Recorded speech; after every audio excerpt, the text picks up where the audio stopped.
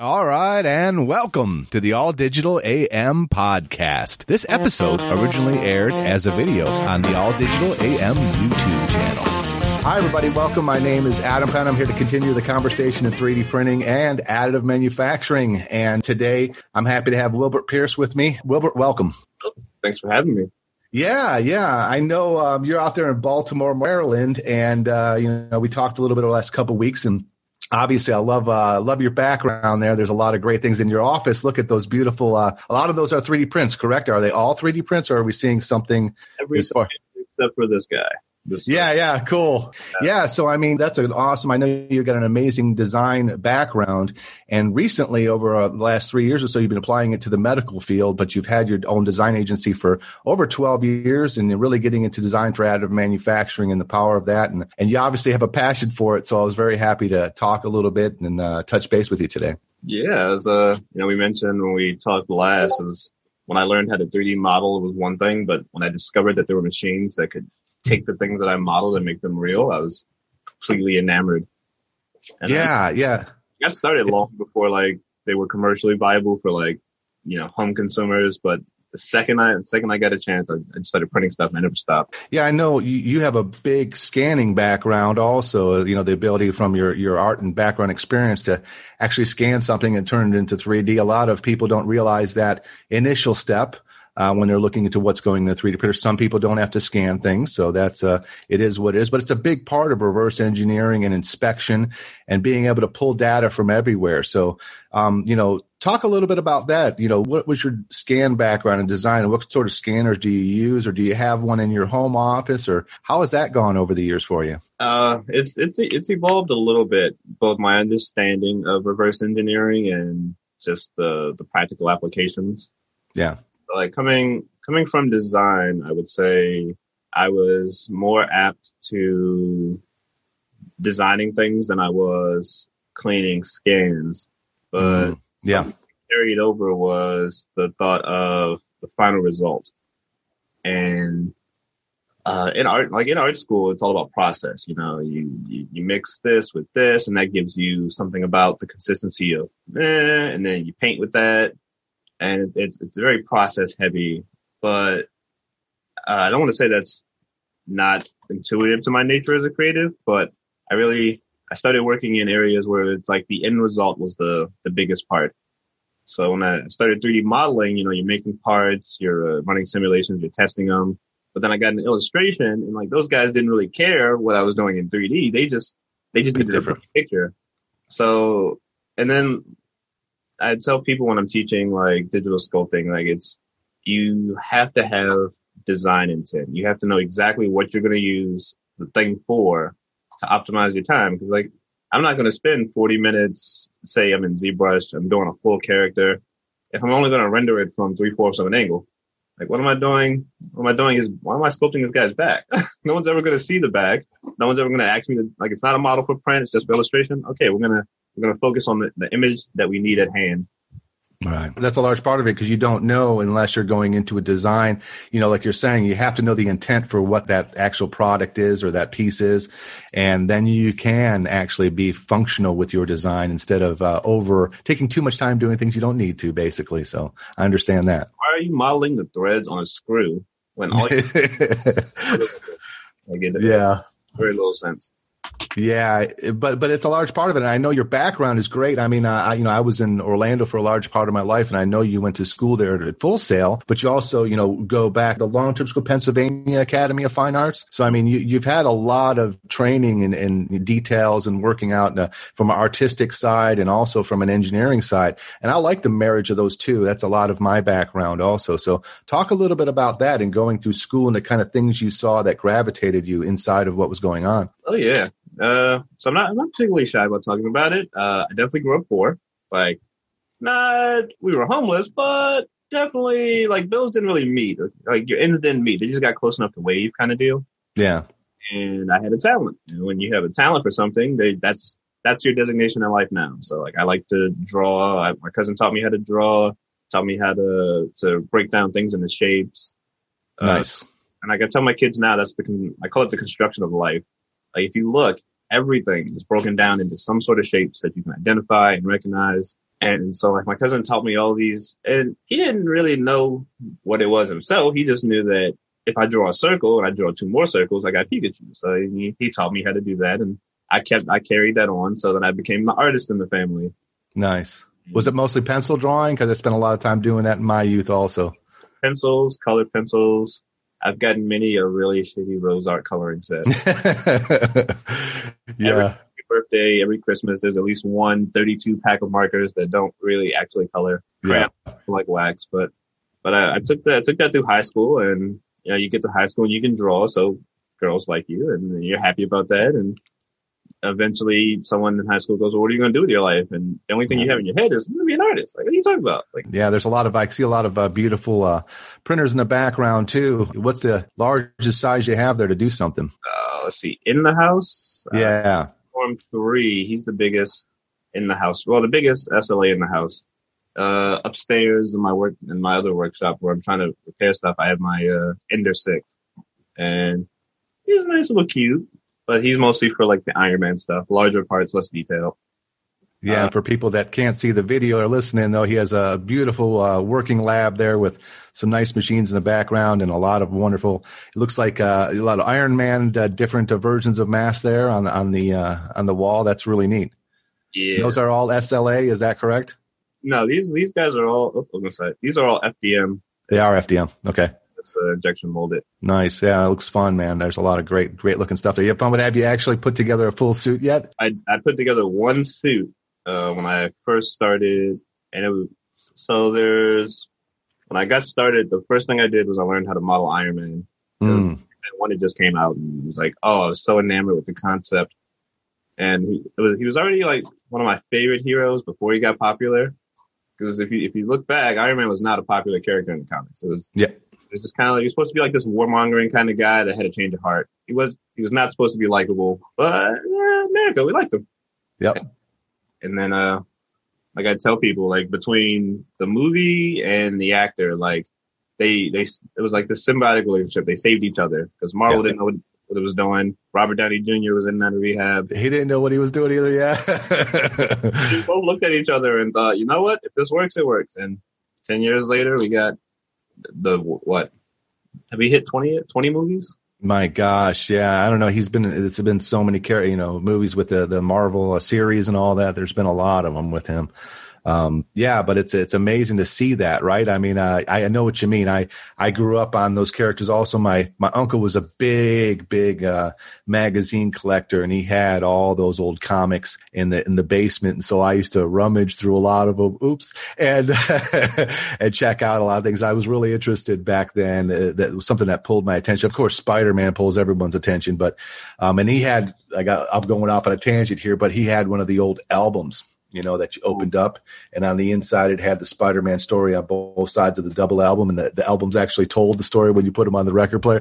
So it was really neat. Those were some of the first impressions I have. But to go back to Iron Man, he had a lot of the original Iron Man comics, and that was my first place seeing it. But what drew my attention to Iron Man at the time was, of course, the song, by Black Sabbath. That was around, I am Iron Man. And so I was like, as a kid, I was looking at these Iron Man. I was like, what is this with the music and everything? But it wasn't. But that was my introduction to Iron Man at the time. And here we are. Yeah. And it was about the same time that I was learning how to model and play the guitar. And cool. The only part of that song I ever learned how to play is that opening. I actually got the chords for the rest, but I always felt so accomplished when I could hit that nice little Yeah. For the day, I mastered it. We're done. That's it. That's a good feeling. It's a powerful feeling when you can get down Iron Man on guitar because you're like, I am Iron Man. It's awesome. Yeah, well, neat. No, back on everything that was going on. I guess we were digressing there from Iron Man, but so those are some really beautiful prints you have there, and I know that it was a large part of design thinking. You're talking about how you started out building the first one, and then you were talking about the suit. Oh yeah, hilariously enough, my Iron Man and my design and 3D printing they all kind of intersected at the same point. It's right after first year of college, I went to art school because I don't know. I wanted to be an artist. I guess you go to art school. So I applied. I got into Pennsylvania Academy of Fine Art. one of the best stretches of experience, I guess, in my budding adult life. Like everyone else came with the expectation, like they knew what, this art thing was. And I just came knowing that I like to draw. And it was the first time in my life that I was like in this amalgamation of creatives that like were about their shit. Like some of these kids came from art high schools, which I didn't know you could choose the art school you went to. I just went where my parents told me because it was up the street.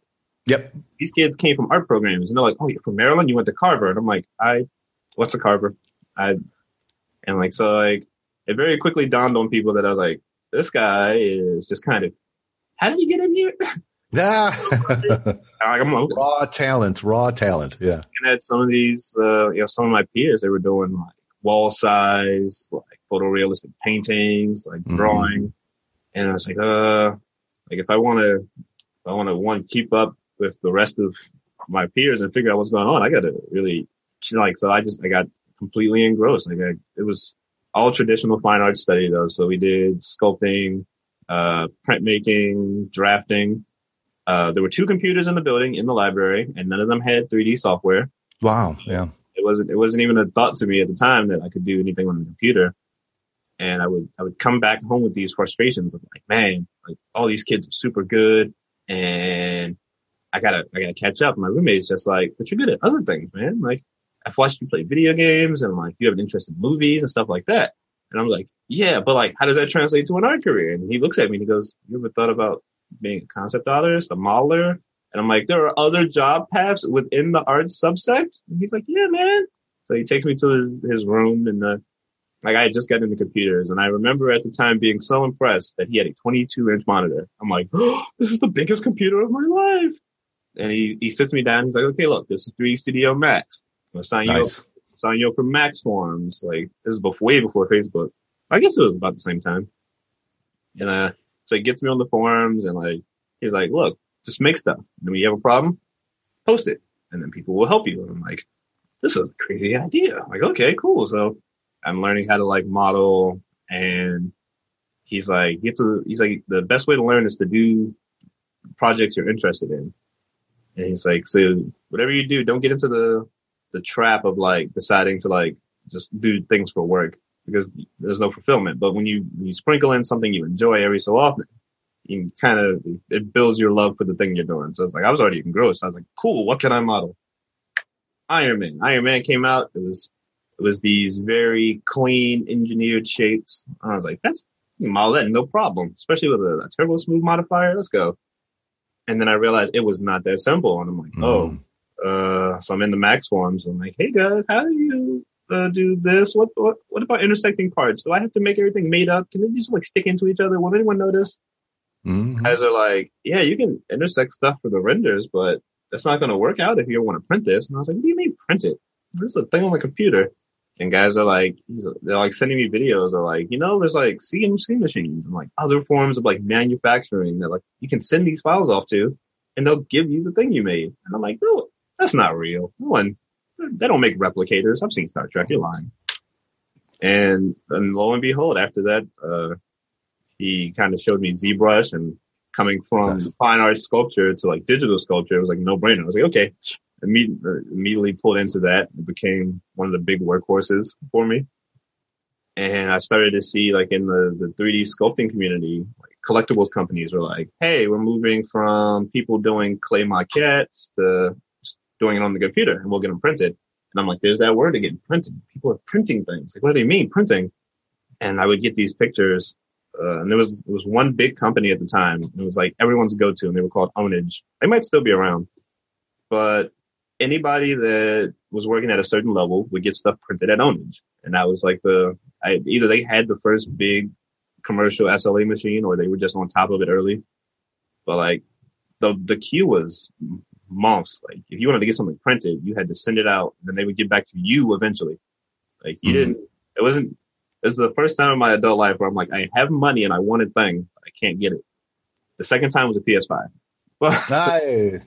That was recent, huh? A little craziness. On Black Friday with the money, and I'm like, I just want this thing. Usually I don't have the money and the thing is out, but now the thing is out and I have the money. It's a cruel joke. It is. It happens to us all. And these guys at Ownage would like print. They had, so I never looked into what machines they had. I don't even think they have a website. I don't know how you contact the secret underground 3D printing society, but the resin prints were amazing, and they started using those for like masters and casting and collectibles, and then from there I was just like, okay, so the thing on the computer gets printed out in a physical form. Why is no one talking about this? Why is this not more of a huge thing in the world? You know, the older I get, the more I move into like this education side, where it's like, yep, the only boundary that people have is what they know is available. And like, I live in Baltimore City right now, and I'm like, why don't more schools have 3D printers? And people are like, oh, you know, kids aren't interested in 3D printing. And I'm like, show the kid a 3D printer? My kids aren't interested because we have them in the house. It's commonplace for them. But I promise you, let me set up a 3D printer on the corner and just print stuff. Like, people are going to ask questions. What's that? How does it work? And then, but now that they have an understanding for the possibility, they can take that. Yeah. Like, moving in with my wife, she knew about stuff, the kind of stuff that I did. Like, she knew I made stuff on the computer, and it somehow became physical. Like, someone would send me a copy of a toy or something. But she never really put too much thought into it until, like, our kids, we moved into a new house and they broke all the oven knobs off. Oh, hey, here coming. This is awesome. Yeah. We looked it up on the computer, and they wanted like $8 a knob for our oven. It's not a new oven. It came with the place we moved into. So we're like, we'll just use our thumbs and turn them. But then I was like, people are going to come over our house and wonder why we don't have oven knobs. Like, this is not a active kitchen look. So I went downstairs and I took the one knob we had left, and I SolidWorksed it up, and I printed a couple on my Formlabs printer and popped them on. And then she stopped and she looked at me in like this utter like flabbergastedness. Like, did you just replicate our oven knobs? And I'm like, yeah. I took it downstairs and I took some calipers to it, and we have oven knobs again. And even for her, who like was in the house with me and knew about what I did, yeah, it was tangible at that time. I watched the spark in her face. She's like, can you do this for other things? Can you just, and so I end up spending a lot of time at Micro Center, you know, during quarantine, because I always need stuff, and they have amazing social distancing practices. Like, I've never felt unsafe being in a Micro Center. That's awesome. I'm in there all the time, and I get people like they're like, I should buy this 3D printer. And I'm like, what do you want to do with it?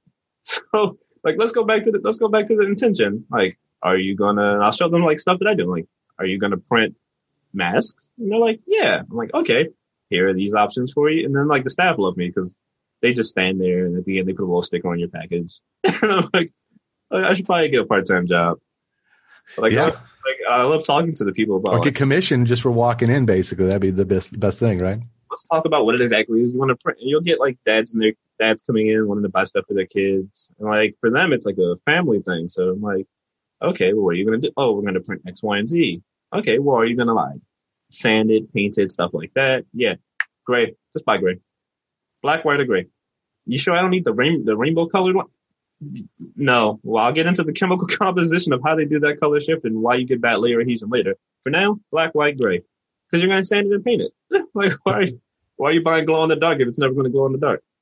And the guys are just like, oh, I never thought of that. Cool. So like, design intent, there it is in the tangible form there. That's awesome, man. That's really cool. So like, the older I get, I realize it takes so many holds in like every area of your life. It's just intentionality in the things you do, which you know, it doesn't sound that in depth, but like something like, I've been married for 6 years, and I often have the thing of, there's the thing that I want to do, and then there's the intention behind the thing that I want to do.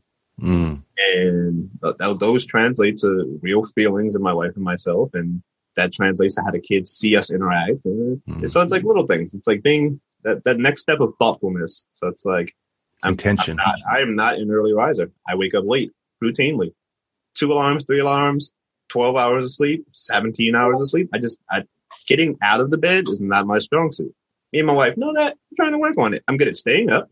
I can stay up for days. I can't get up with 2 full nights of rest somehow. But I explain to the kids, like, guys, mommy's not upset that I overslept. She's upset that it feels like she can't do other things because she has to worry about me being asleep and you needing my help. So, and the kids are just like, mommy's upset. You overslept. I'm like, no, you guys are in distance learning school right now. I have to get up to help you with that. Because if I don't, and something goes wrong, it's easy for you guys to miss your online class. So she's not upset that I oversleep because I oversleep on the weekends, but she's upset that she feels like she can't be doing something else in this time. And like, just being intentional. So it's like, okay, yep. My wife doesn't think I don't love her because I oversleep. She thinks I don't love her because she doesn't feel supported. So I have to be intentional about getting up every day. And even if I don't feel like it, I have to be intentional about doing it regularly. Yeah, there's a reason you're there to support the kids and to help the family there. So there's your intent right there, right? That's good stuff. But it's macro, it's micro. It's like just being intentional. So like I get requests for designs all the time, but it's that conversation again. It's like, what do you want to do with this design that I'm going to make for you? The more you can tell me, the better. Like some people are like, hey, I want a 3D printed thing. On my desk, I have these little, this is an adapter from China, and it just holds a solid, taped in there right now, sadly, of a solid state computer hard drive. So I have a 256 gig USB stick. It's currently unshielded, and it's just sitting on my desk. So people are like, I just want to make a cover for my USB stick. And I'm like, well, what kind of machine are you going to use?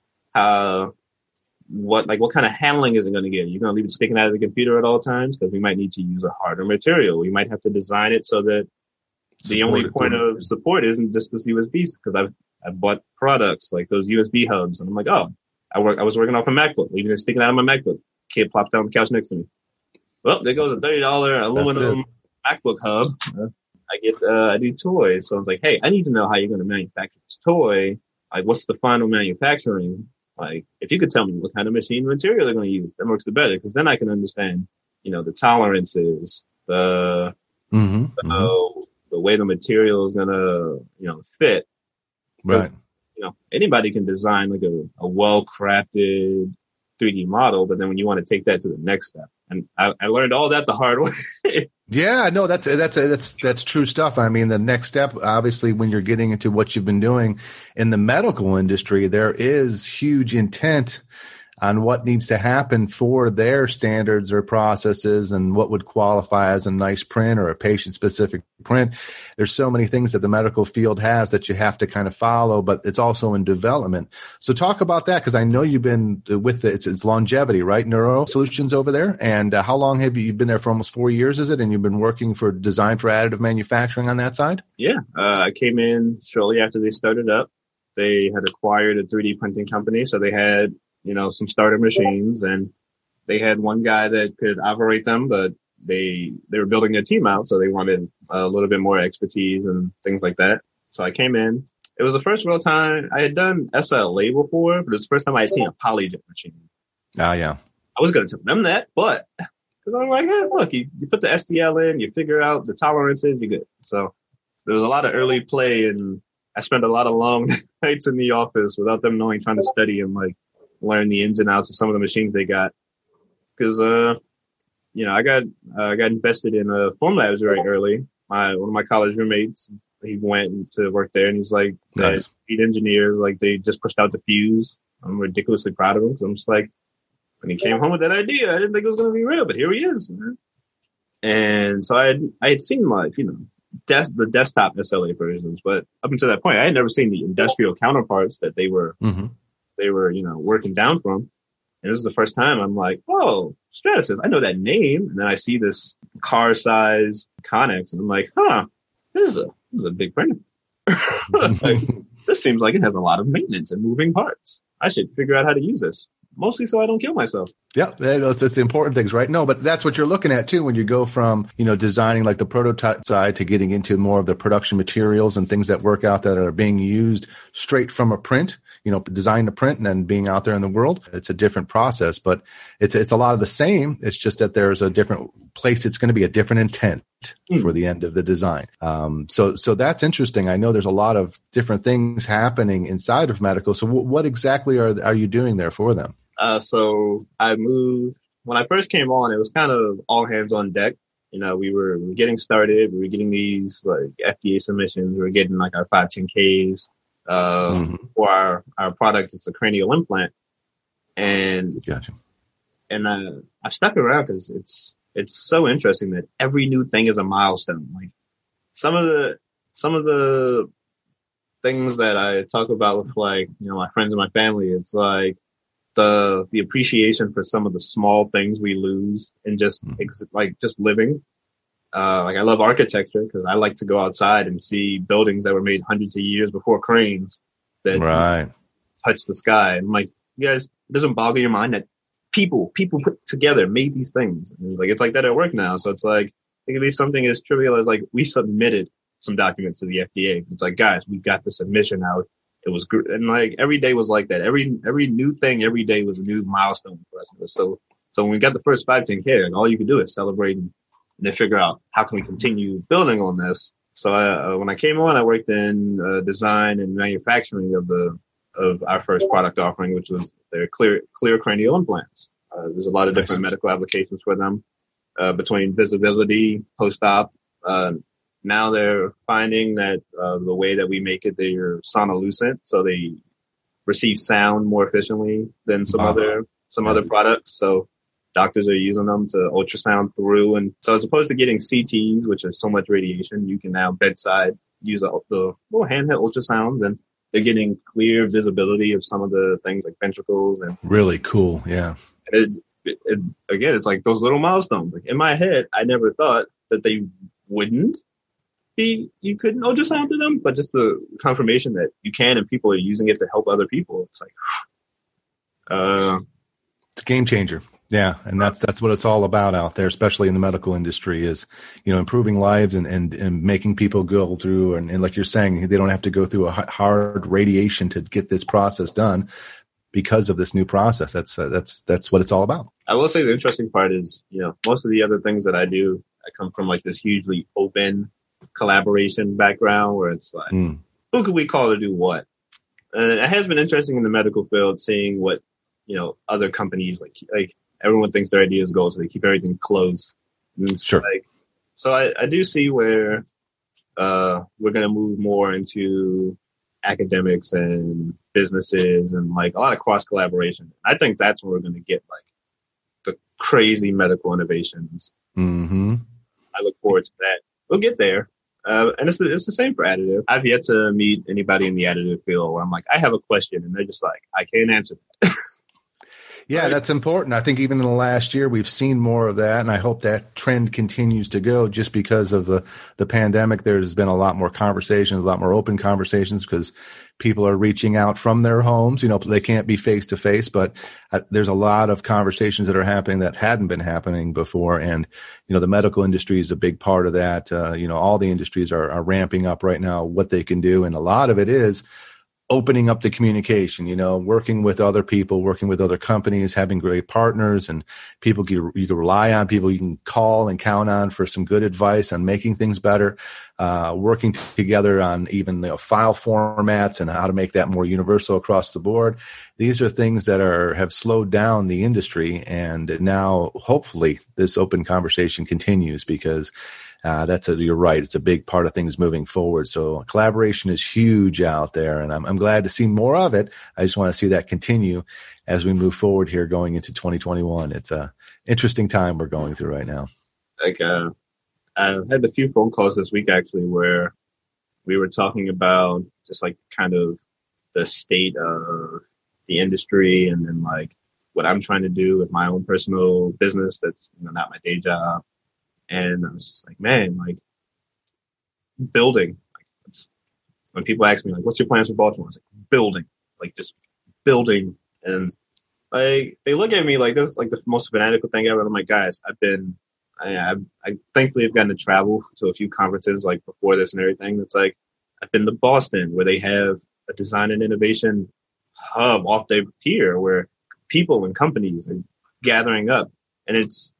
And what I enjoy the most about additive is it's twofold. It goes from like the hobbyist side where, you know, I talk all the time, like I miss the days of like 40 Prusa minis in someone's basement. Like, cause once you hit like service bureau level, you're like, oh, okay, you got you have some fun machines, but like you miss, like what I think is missing is that rough exploration when you get started and you get your first printer, and then you're like, well, I want to print more things. So you get 3 more printers, and like, you're missing that hard in the sweat, like acquisition of like knowledge for the thing. Cause like, at the lower, you're like, I know what I'm talking about. I know about, and I'm just like, man, you can still give me like 40 Formlabs printers in a room. I'm going to have the same enthusiasm I had when I had like 2 Lulzbot printers in my basement.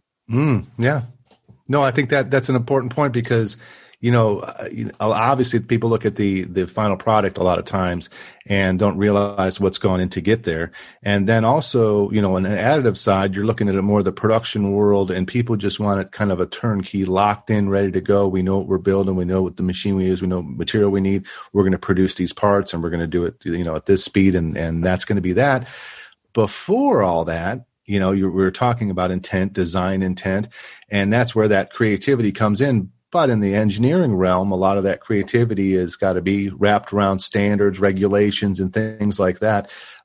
So, you can lose a bit of that, like you're saying, the early design iterations, that artistic intent of, let me see what happens when I do this. And, hey, I didn't know it was going to turn out this way. That's actually better, and then you could actually look at some of the softwares out there for analyzation to take a look at what's going to happen, with any kind of load bearing or fluid that's going through something, so you could simulate and test things. And all that is in that design phase, right? And a lot of times when you're in that final turnkey, I bought the machine, I'm making a part now because I have that final additive phase that I'm in. You don't realize all that design intent, all of that background that went into developing it so it can be a turnkey solution, and it's a huge part of it. The designers, the artists out there, and that way of kind of coming up with new ways of doing things that are better, that are improved. There's everything from lightweighting, to patient specific, results in any kind of 3D print that you could have internally, externally, tooling that goes in on the polymer side to help doctors make, any kind of surgery a lot quicker and safer and accurate. There's so many amazing things that are happening, but it seems like it's just at the turning point. The machines are getting bigger, faster, stronger, more materials, more knowledge out there, education, training, the next generation coming up with having those printers in their classrooms from day one. It's all kind of reaching that tipping point. So I'm excited to see what it's going to be like going forward.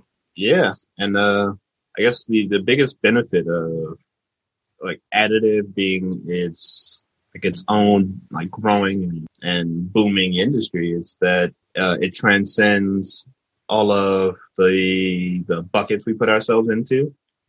So it's like, okay, you work in the medical, like you have your bucket of people that work in the medical field, and they might not necessarily be talking to each other. And then you have your people in the automotive, airplanes, and all these people work in their little buckets, and then they're keeping their industry secrets close to them sometimes, if not.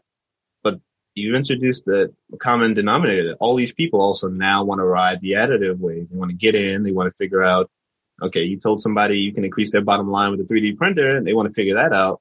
And they're leaving it up to like guys like us, like the designers, the 3D printers, to like make their vision work. And they don't usually care. So it's like, okay, well, it's like as long as the thing works. And what I'm finding is you get just maybe not the sharing of the technical ideas, but the sharing of the experiences. And there's no shortage for a number of times where it's like, guys, I'm trying to figure out how to do a crazy thing. And like, I can't tell you too much about what it is, but I just know I need to print something in these materials or these characteristics. And even though they can't help me with like, say the IP of the design or anything like that, they have experiences from machines, or like they know someone who does something very similar, and so you're not necessarily collaborating information anymore. Now you're collaborating like peer-to-peer experience, all in like 3D printing field. And it's like, you never know when someone that builds rocket parts with a printer at GM. I don't know if GM builds rocket parts, but I'm using an example. Sure. GE, whatever. Yeah. Never know when that guy's going to call me and it's like, hey, you do kind of stuff in like medical, and I need an elastic resin, or I need to print something with certain shore hardness or durometer. You know anything about that? And I'm like, and it's like, you go to bed that night and you're like, I've never worked on a rocket in my life, but like I was able to help this guy figure out his problem, and that rocket might be a SpaceX rocket, or I don't know. Sure. No. I think that goes back to that open collaboration, right? People asking questions, reaching out. I think it's very important. Especially I like to talk to, the people coming into the industry out there in school and looking to, having, their career start. I think a large part of it, and we're seeing that more and more, especially over the last 9 months or so, is just reaching out, networking, talking to people, asking the questions. Feel free to do that anytime. And I'm so, I feel very privileged to be having those conversations. I talk to a lot of people offline, and it's all these little things, consulting on small projects to large projects to medical to aerospace to fashion to toys. There's so many different things that people are developing, or they have questions about where they could take it next or how to scale. And yeah, it's all about reaching out, asking the questions, because you talked about it, being in a silo, doing your same thing every day. A lot of times you don't realize how you can improve because you're not seeing what someone else is doing to improve that process. They've been through it before and then give you a little tip or whatever that, or just say hello and make you feel better that you're talking to another human being that's working on something, whatever that is. It's important. Reach out and definitely, grow your network and find out new things by asking questions. I can't reiterate that enough. That's the largest part of that, is to open the mouth and ask the question. No such thing as a dumb question. No, you could even feel a little embarrassed when you ask the question. That's fine, but enthusiasm. They don't notice. It could be anything. Actual little enthusiasm. It makes your nerves. It makes the other person feel like you're interested in what they have to say.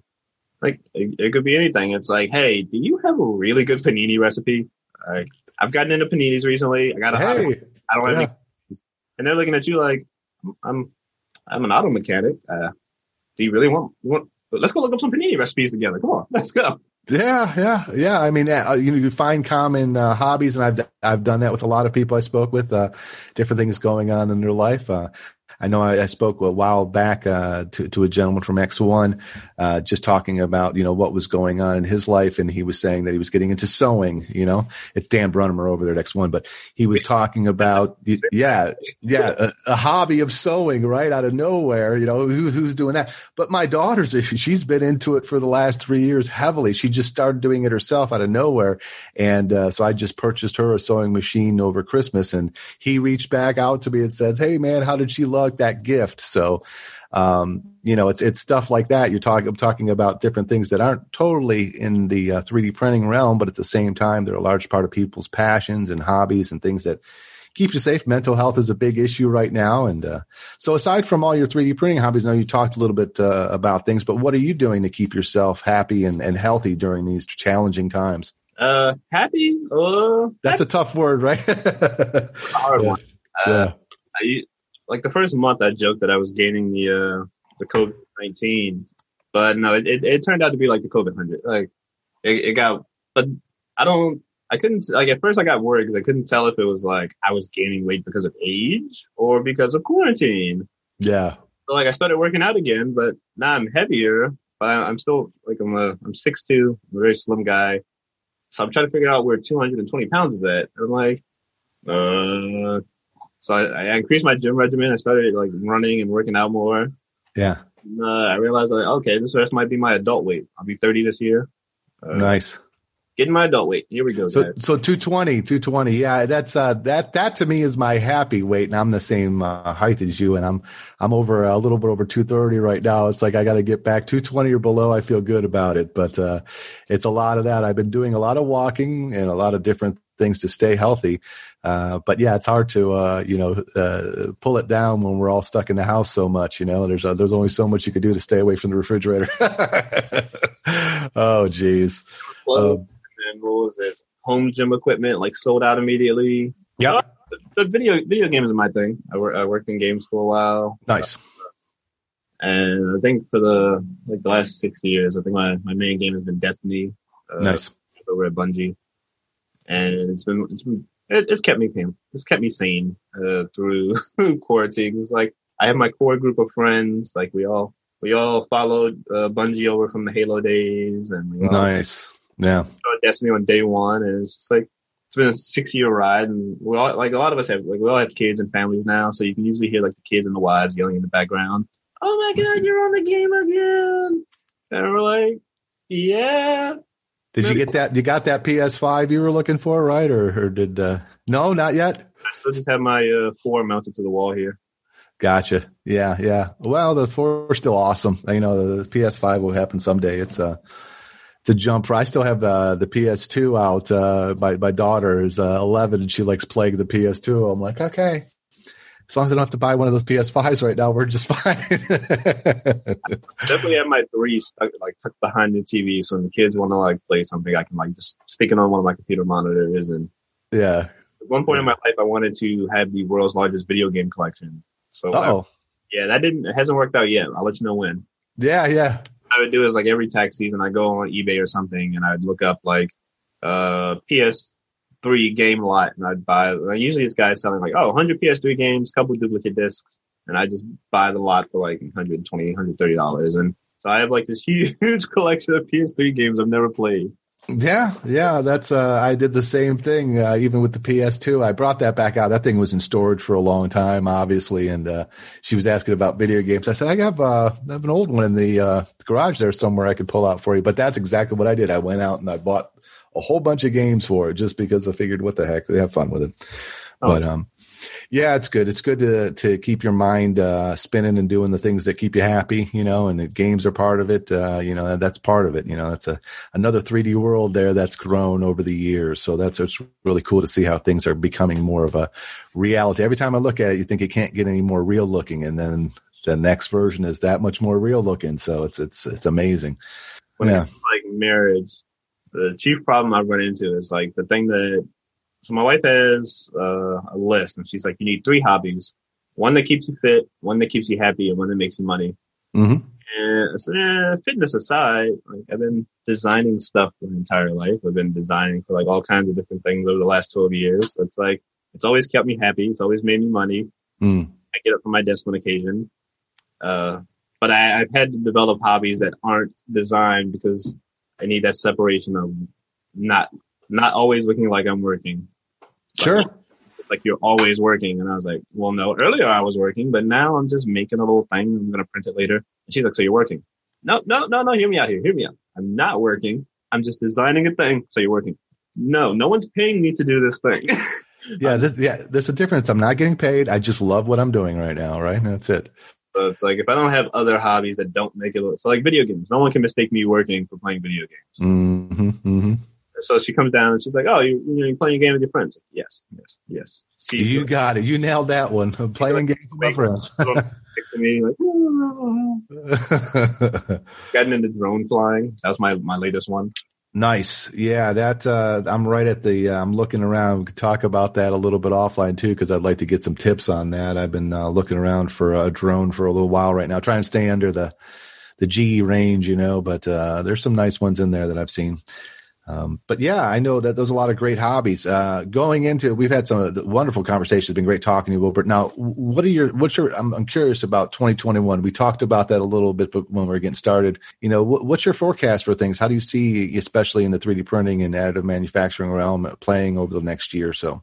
That is a very interesting one. We've had some moves that we kind of like anticipate. So like, the acquisition of Origin. Like, I think we all it's in the back of our heads, but it was also in the back of our heads. It's like, that's a possible. And then when it comes to fruition, you're like, oh, so like, I'm thinking like, who else is going to acquire somebody? To see like, what other acquisitions are there to be made? I'm always looking at 3D Systems to see what they're doing. So I'm like, you know, they were one of the first big ones. And I'm so I always look to them like, what kind of moves are you guys making? What are you focusing on?